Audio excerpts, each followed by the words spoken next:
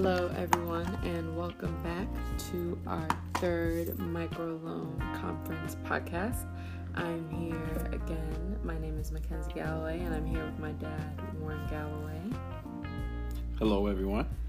And tonight we are going to talk a little bit about how to identify the right microloan for your business. A lot of people think that microloans kind of fit under this umbrella of this one-fit-all concept, which is actually not true. There are many different types of microloans, and we are going to teach you the ways to identify the right one for you and your business. So, Dad, would you like to talk a little bit about that? Absolutely, but before I begin the discussion about how to identify the right microloan for your business, I want to remind everyone that they need to start registering for the National Microloan Conference, which will be held on September 27th and 28th at TechTown, Detroit. The website to register is www.microloanconference.com. That's www.microloanconference.com. I do have some exciting news once again, since we have not spoken since last Sunday. I have a new sponsor on board. The New Economy Initiative has come on board as a silver sponsor. So our list of sponsors for this all-important microloan conference is growing. So I'll keep everyone abreast as we continue to bring on new sponsors. Let's go back to, as what Mackenzie has stated earlier, is that how to identify the right microloan for your business.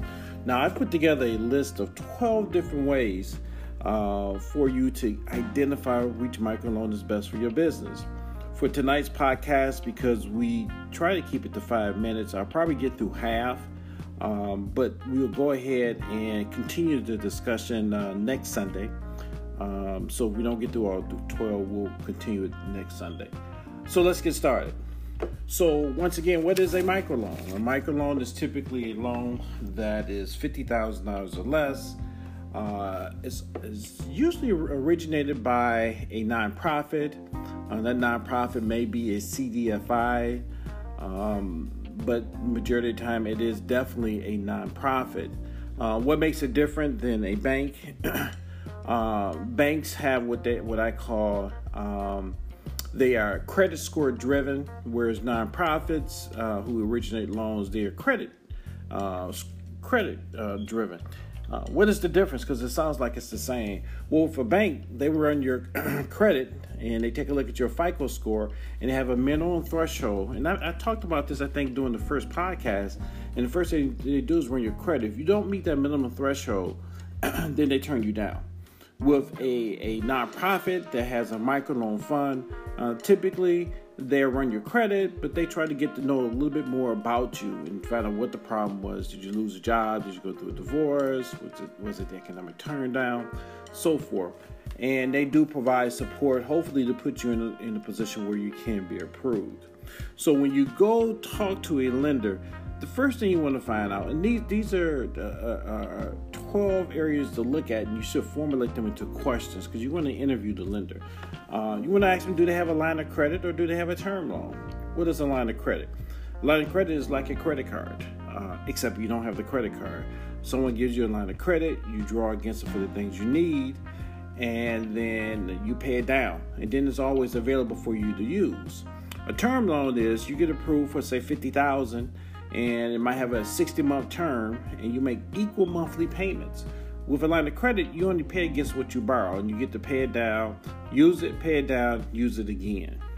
Why is that important? Well, you don't use a line of credit for equipment because equipment is a long-term expense that you want to depreciate. So that is more of a term loan.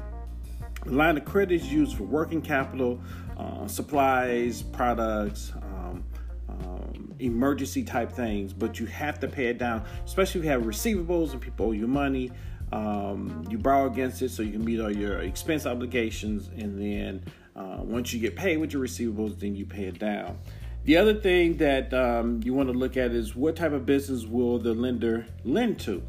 There's some businesses that might lend to retail businesses or restaurants or service businesses. But there are those who might not lend in those industries. And I'll give you an example, and then we'll complete this podcast, is that there are a lot of lenders that don't lend to restaurants because a lot of them have a portfolio full of restaurants. They might say they will only lend to 30% of their portfolio to restaurants, and they might be way over that. So they might stop lending to restaurants until they bring that number down. So that's one good example. So you need to find out what type of industry will a lender lend to before you take the time and the effort to apply for the loan. But I'm going to stop here because we still have 10 more to cover. So it looks like we might take 1 or 2 more podcasts to go through them all, but we'll see. I want to stop now. I want to thank you for taking the time to come listen to me tonight. And I'm going to turn it back over to Mackenzie as we close it out. And note that we will be back on the air the following Monday before 12 o'clock p.m. Mackenzie? Hello, everyone, and thank you all for tuning in to our podcast. I hope you all took away some valuable information, and stay tuned because we still have so much more to come. And I hope you all have a wonderful day, a wonderful night, whatever time you're listening to this.